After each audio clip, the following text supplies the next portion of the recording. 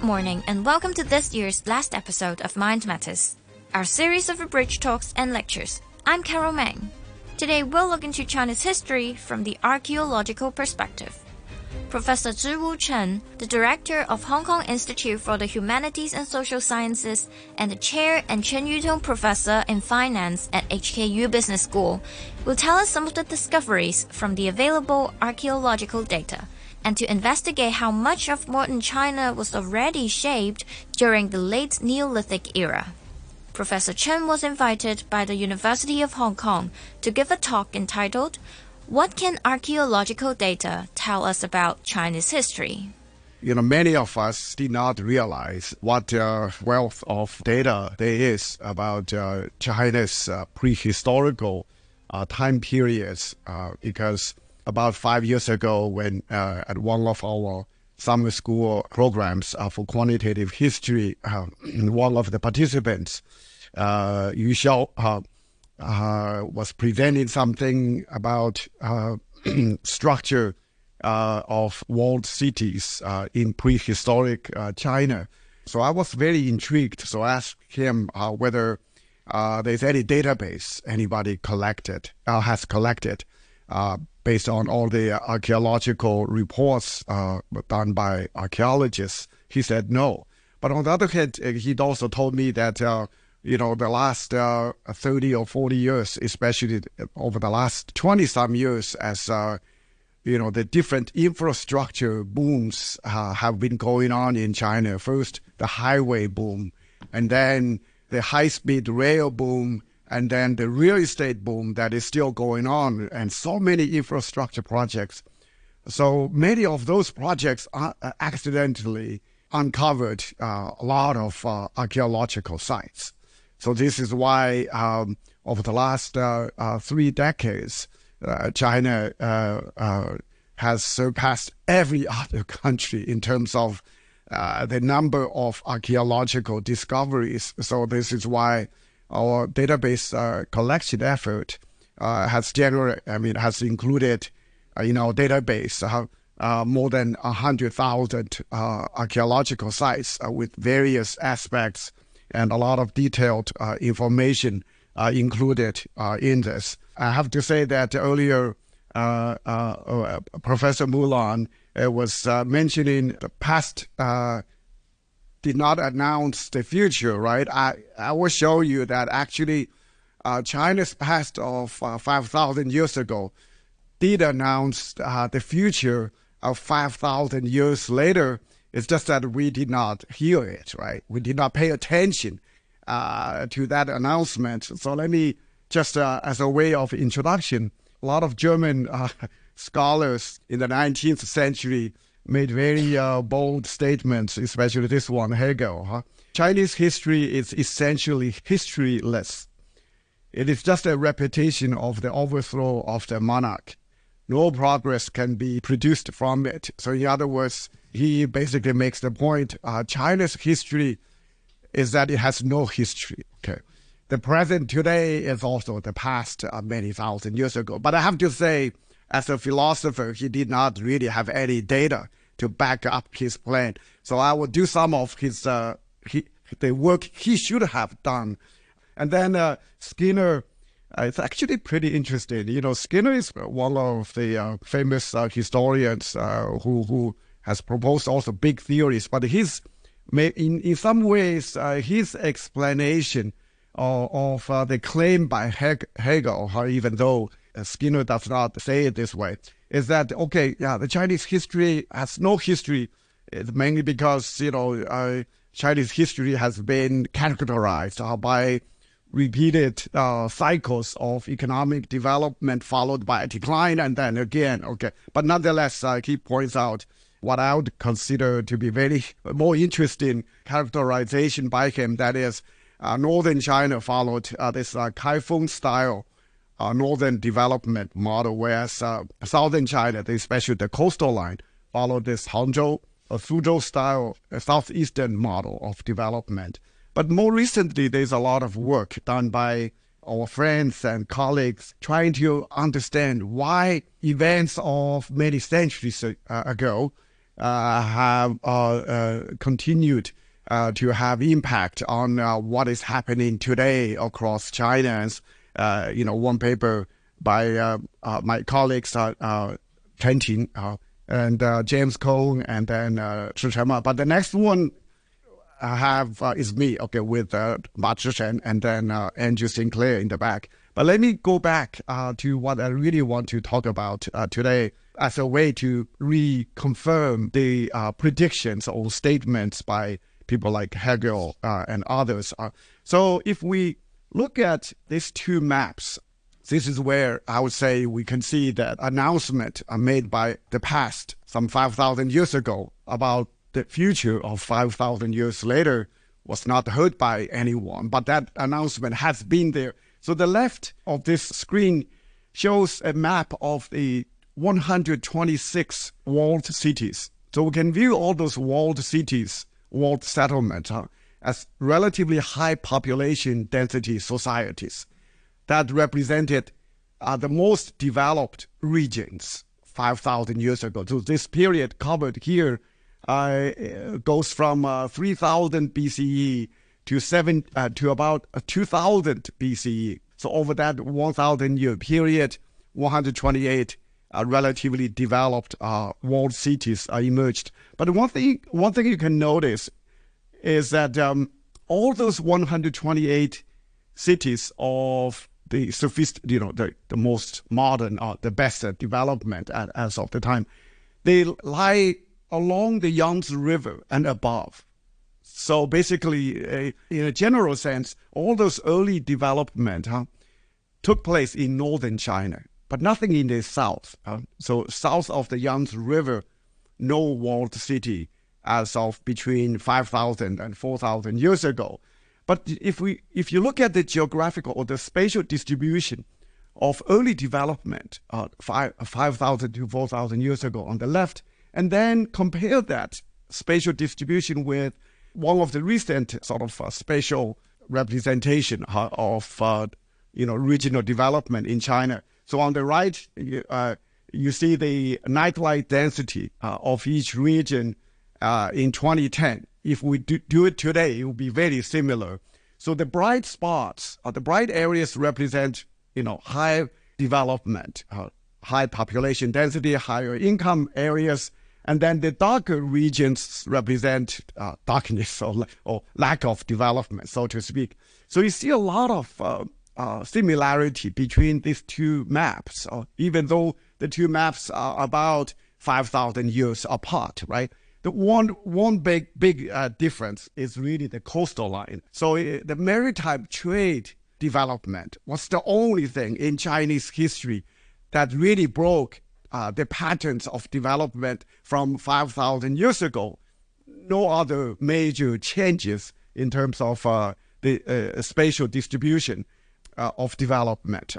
And then in order to really emphasize that until the Tang Dynasty or even the Song Dynasty period, much of the actions in Chinese prehistory and early history really took place in the north. I'm going to show that not because of the nomadic war threats, but for intra Greater China warfare. Okay, the north was much better developed, not just in terms of higher population density, higher income, but also in terms of intellectual capital and also political human capital development. So here we show the birthplaces. On the left, we show the birthplaces of the founders of major schools of thought during the Eastern Zhou period, during the Spring and Autumn period, and then Warring States period between 770 and 221 BCE, right before the First Empire was established. So you can see that all the early philosophers from the Warring States and the Spring and Autumn periods were from the north. North of the Yangtze River or along the Yangtze River. And then even when we look at the poets where they were born during the Tang Dynasty, because we as children of Chinese families, we all had to learn, remember, or memorize a lot of the Tang poems and song essays.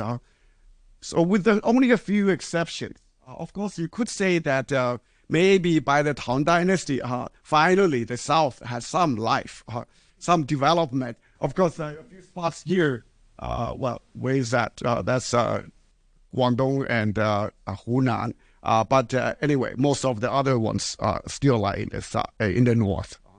And then as another sort of a way to show how late the development of China was concentrated in the north, not so much in the south. So here we show the spatial distribution of the top 30 biggest cities in China at different times.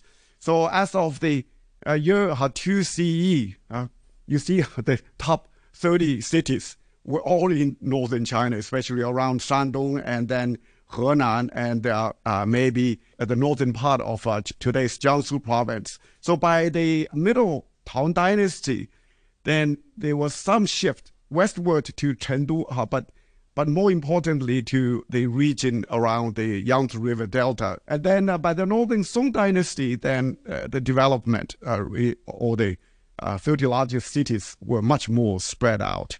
And then, of course, after the northern Song, then during the Ming Dynasty as of 1580, and then the mid-Qing Dynasty, 1776, the top 30 cities, the spatial distribution stagnated more or less, just like towards the end of the Northern Song Dynasty. But during the PRC period, mainly because of the last 40 years of reform and so on, now you see by 2021, 2 years ago, the top 30 cities now are much more spread all across China. Okay, but here the main takeaway, I would say, is really to keep in mind that at least until the Tang Dynasty, much of the action of development in China was in the north, not so much in the south. How far back in prehistory can we really go to trace the roots of China? We use this criteria to determine when early China really started.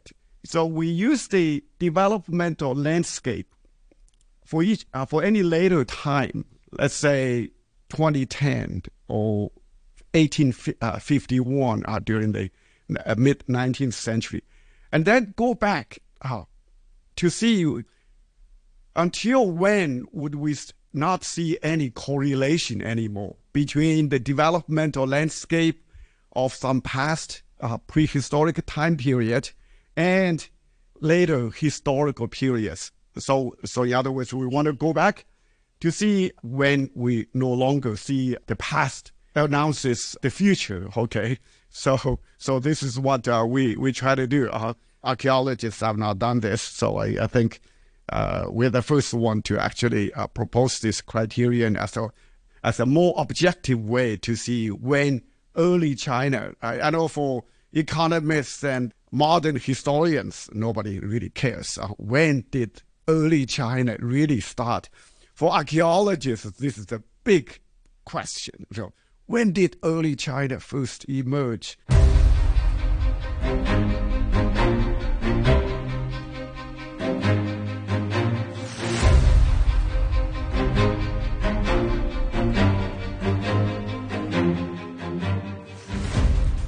You're listening to Mind Matters, where we just had Professor Cheng from the University of Hong Kong telling us some archaeological findings from ancient China. Next, he'll continue to explore the modernization of China since the Neolithic era. For the late Neolithic period, or the Longshan period, between 3000 and 1700 BCE, to calculate raw correlation between the population density 5,000 to 3,700 years ago, and the population density during the Shashangzhou period, for example, here, then the correlation is 54%. Okay, so in other words, those high population density regions, 5,000 to 4,000 years ago, remained, at least with 54% correlation, remained high population or more developed regions. Okay, And then this correlation gradually declines as we move to later periods. So you can see that by 1851, right after the first Opium War, so this correlation is still 28%. So which means,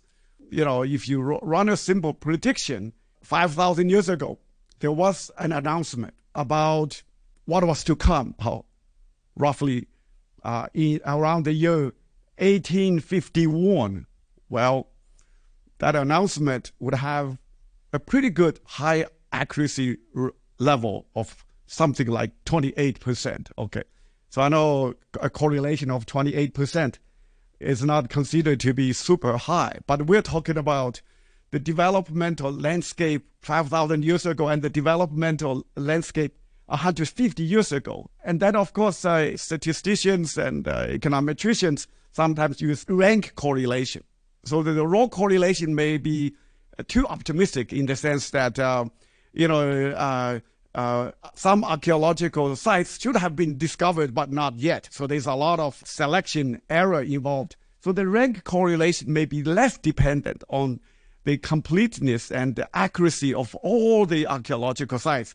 So out of the 269 prefectures, we rank 269 prefectures according to their population density level. Okay, then we all only care about the rank, relative rank, rather than the absolute level. So in this case, then the correlation levels are all respectively higher. This should be the case because this captures more the notion that the most developed region 5,000 years ago on China's landmass probably should still remain the top most developed region 5,000 years later, even though the exact population level may differ somewhat in terms of, who would really have the...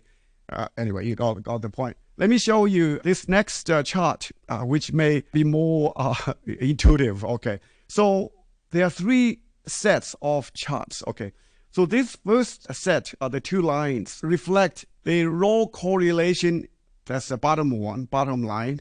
And then the rank correlation levels in terms of the correlation between the mid-Neolithic period developmental landscape. So the mid-Neolithic, remember, starts from 7,000 years ago and ends at 5,000 years ago. So in other words, we use the developmental landscape between 7,000 and 5,000 years ago as the basis to predict what was to come at each of the later time periods. So in other words, if we think that the developmental landscape 7,000 to 5,000 years ago did not change at all, then we should see a flat line of 100%. So whatever happened, of course, when we talk like that, right, here behind this statement there is this assumption that, well, we can, as Professor Xu would get excited about the Han Dynasty or the Tang Dynasty and then Qing Dynasty. If the correlations for all the three sets would stay at 100%, that would tell us doesn't really matter whether there was a Tang Dynasty or Song Dynasty, Ming Dynasty, and so on, because nothing changed. The name maybe it's changed from Tang to Song and Ming, but in reality, as far as the developmental landscape is concerned, no change. So, but on the other hand, what I want to draw your attention to is, okay, the first two lines drop relatively fast. So by the Tang Dynasty, the correlation goes down to 40%. And then by 1102, the correlation drops below 20%. Okay, so in other words, if we want to make the claim that early China started some 7,000 years ago, probably that claim does not have a lot of statistical support, because using the developmental landscape 7,000 years ago, then we cannot explain that much all the developmental landscapes after the Tang Dynasty, especially after the Northern Song Dynasty, because it drops down very fast. But if we use the late Neolithic as the benchmark, so this goes again from 5,000 years ago to about 4,000 years ago, the two red lines, then they don't drop down towards zero as fast. Especially before the 20th century, these two correlations stayed at somewhere between 20% and 40% for much longer. Okay, so this is why we say, based on the correlations, probably the mid-Neolithic period did not establish a prototype of what we later call China. So I don't want to say at that time it was called China, because otherwise Professor Xu would give me troubles. By the late Neolithic, then things were looking pretty good. Of course, some of you may say, well, simple correlations don't really tell us that much, because it's possible that some regions anyway were so much better for humanity to live in them, so they should have higher population and so on. So we control for a host of many things, especially if we control for agricultural productivity, as represented by these indicators, as well as prefectural fixed effects and terrain ruggedness and so on. And then run regressions with respect to each past period, the mid-Neolithic period, and then we use the late Neolithic period to predict, to exactly predict all the later periods, population densities of each region. So what I want to show you is that statistical significance in using the population density of the late Neolithic to predict each of the historical time points population density, the statistical significance remains very high with 3 stars, very significant at the 1% level, all the way up to 1851. So, when we saw this set of results here, at least I was so happy. I was like, wow, because after 1851, the statistical significance really drops to insignificant. What that means is, all the way until the modernization movement after the Opium War, China was almost exactly like what Hegel was saying. It's no history. Chinese history did not have any history, because it did not really change that much. There were changes, but hey, we can at least use the developmental landscape 5,000 years ago to still have pretty good predictability of what was to come in all the subsequent almost 5 millennia up to 1821. So this is why the introduction of Western technologies and Western institutions and many other things really introduced this force to fundamentally change the structure of the Chinese society. So anyway, so here is a quick summary. So early China did not start before 3000 BCE. So if in some ways, accidentally, this supports more or less the official claim that the Chinese civilization started maybe about 5,000 years ago. I mean, before this research, I did not believe that statement so much.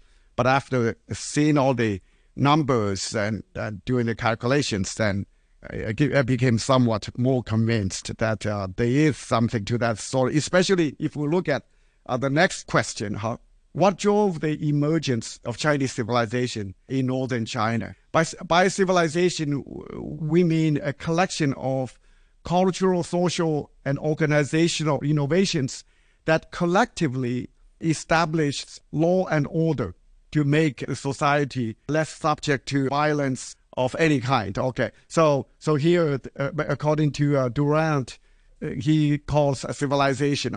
This is how he defines civilization. So civilization begins where chaos and insecurity end. In particular, there are many different hypotheses that have been proposed by scholars to try to explain what gave rise to civilizational development across different societies. But here, let's focus on China. At least there are the following 4 explanations. Hydraulic civilizations by Wittfogel. So many of you heard about the 大禹治水. Yu was the one who founded the Xia dynasty in order to fight against flooding and manage irrigation more properly. But here, I should point out, civilization and the emergence of the state as a polity, these are two different things.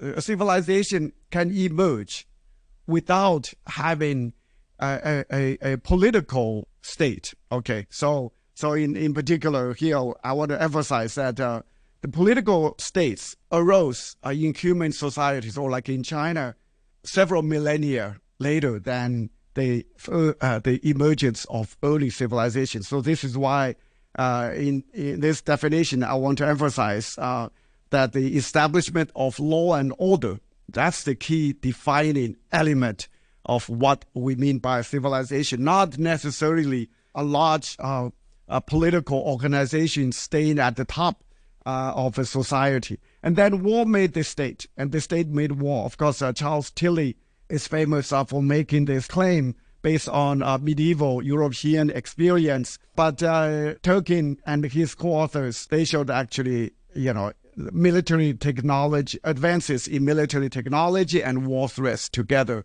were more directly responsible for the emergence of large empires and so on. And then recently, a group of economists make the claim that perishability of domesticated crops was the major driver for the emergence of a civilized order for given society. The main logic is that, if the domesticated crops were easily perishable after a few days, then, you would not need to develop complicated rules and governing systems to establish property rights and property boundaries, contractual rules, and so on. But on the other hand, if they domesticated crops like rice, wheat, and so on, can be stored for over years after they are dried, then whether your property, your stored rice and wheat, millet, is secure or not in terms of whether someone can come in to take it away after, killing your tribe or killing your family and so on, then it becomes a totally different challenge. So how can you establish law and order? Okay, so here is some of the main arguments by Louis Mumford to link the emergence of walled cities to the emergence of civilization. Okay, so according to Mumford, the wall was both a physical rampart for defense and a spiritual boundary of even greater significance, for it preserved those within from the chaos and formless evil that encompassed them. Okay, so once you have a wall forcing a lot of people to live within a very tiny space like Hong Kong, then many unintended things would emerge. That is, the city, almost from its earliest emergence, brought with it the expectation of intensified struggle within. That was Professor Cheng from the University of Hong Kong. I'm Carol Mang, and I invite you to join me next Sunday morning in 2024 on Mind Matters.